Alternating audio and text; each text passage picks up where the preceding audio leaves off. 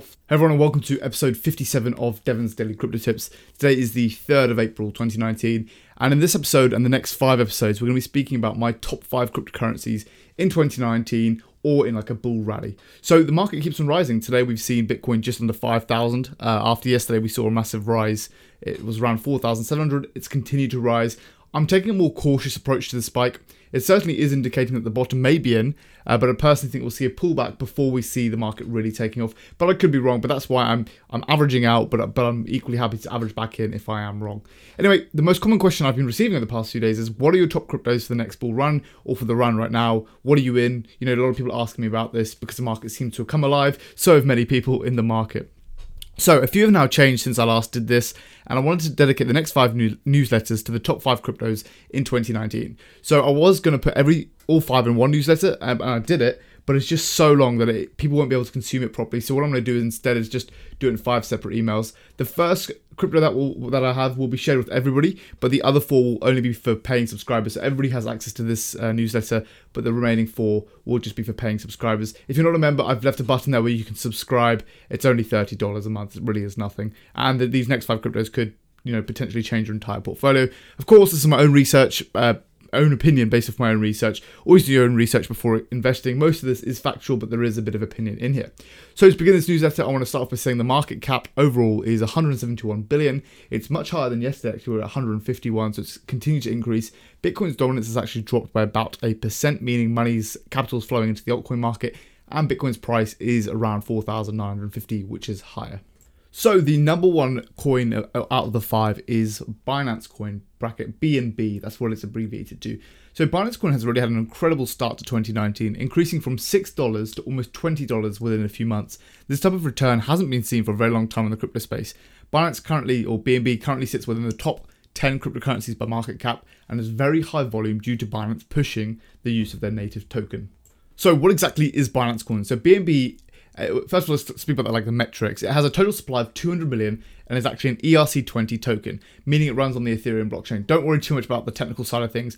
All that means that's helpful for you guys is that it's compatible with my wallet and all other ERC20 token wallets, meaning it's quite easy to store. BNB is Binance's native token and performs many functions on the exchange and throughout the ecosystem. So what is it used for? There are 2 main use cases, and there are a few others which I'll mention, but they're not that important. The first and biggest is trading. Binance promoted using their native token by offering a substantially discounted trading fees when using BNB.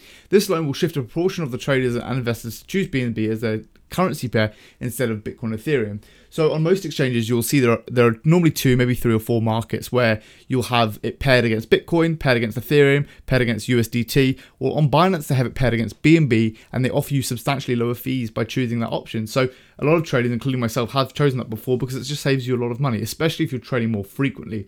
So it's worth noting that they've got that incentive in there and they promote it heavily.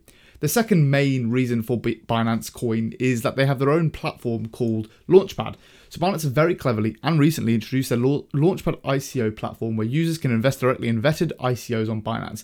Binance have changed the rules to a lottery-based system where users will randomly be selected to participate in the ICOs, but there's a catch. They have to own BNB. This is so clever what Binance have done.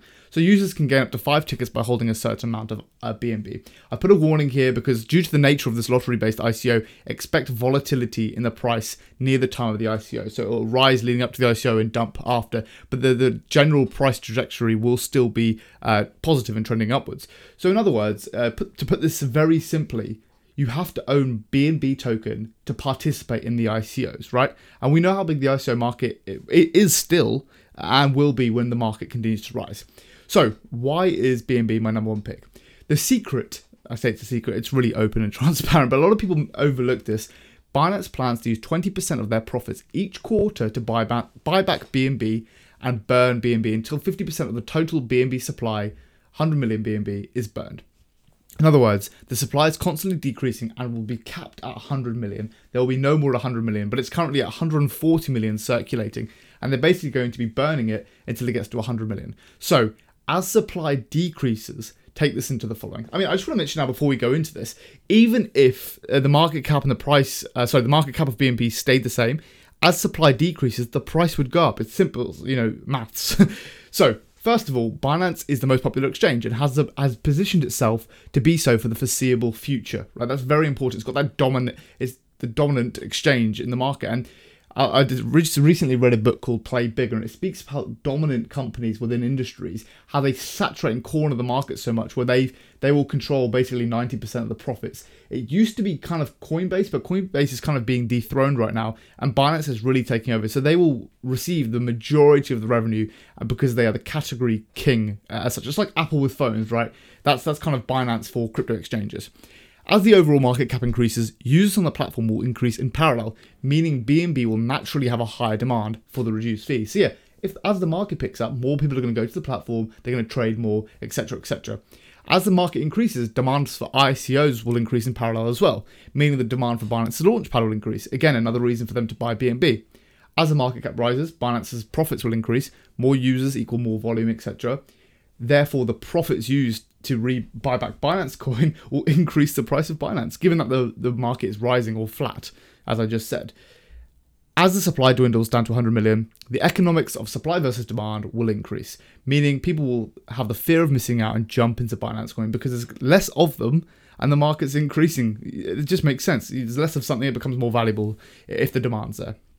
And then lastly, rising tide. Even without all those reasons I've just listed, Binance Coin will increase with the overall market cap.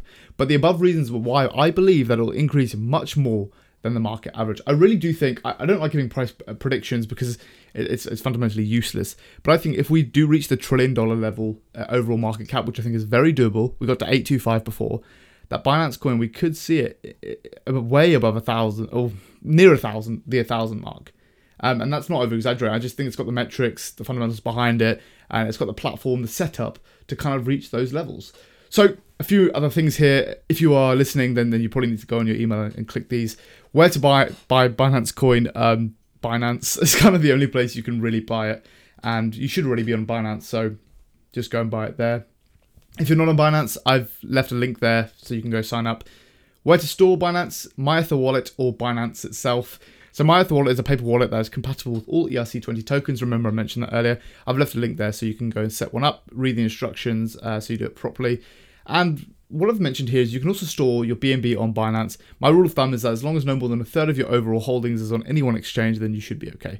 I normally store 1/3 in cold wallets, 1/3 on one reputable exchange, and 1/3 on another. That way my exposure is no more than really 1/3 at any given time, okay? So I hope that made sense, and I hope you've enjoyed this first episode of kind of my top 5 cryptocurrencies in 29, in particular right now where we are, Q2, Q3 of 2019. This may change, and if it does change, I will be updating these letters. I'm creating a report. Once I've done all 5, I'll create a report and send it out to all subscribers as well. And if that does change, I will change it over time. But yeah, at the moment, Binance Coin is really my number one pick in terms of potential profits, profitable token going forward into a bull market. And even in this bear market, you've seen how it's performed. I said at the start, it's increased almost 300% since January. So even in this market where it's been flat, if not decreasing, it's actually done pretty well. So when it comes to a bull market, when capital really floods in, I really think it's going to have the 1,000, 2,000, 3,000% returns. But of course, guys, this is just my opinion. Please don't take it as financial advice. It's just based off the research and experience that I have done within this market over the past 3 years. Hope you enjoyed this, and I will see you tomorrow in episode 58 and the second part to this 5-part series.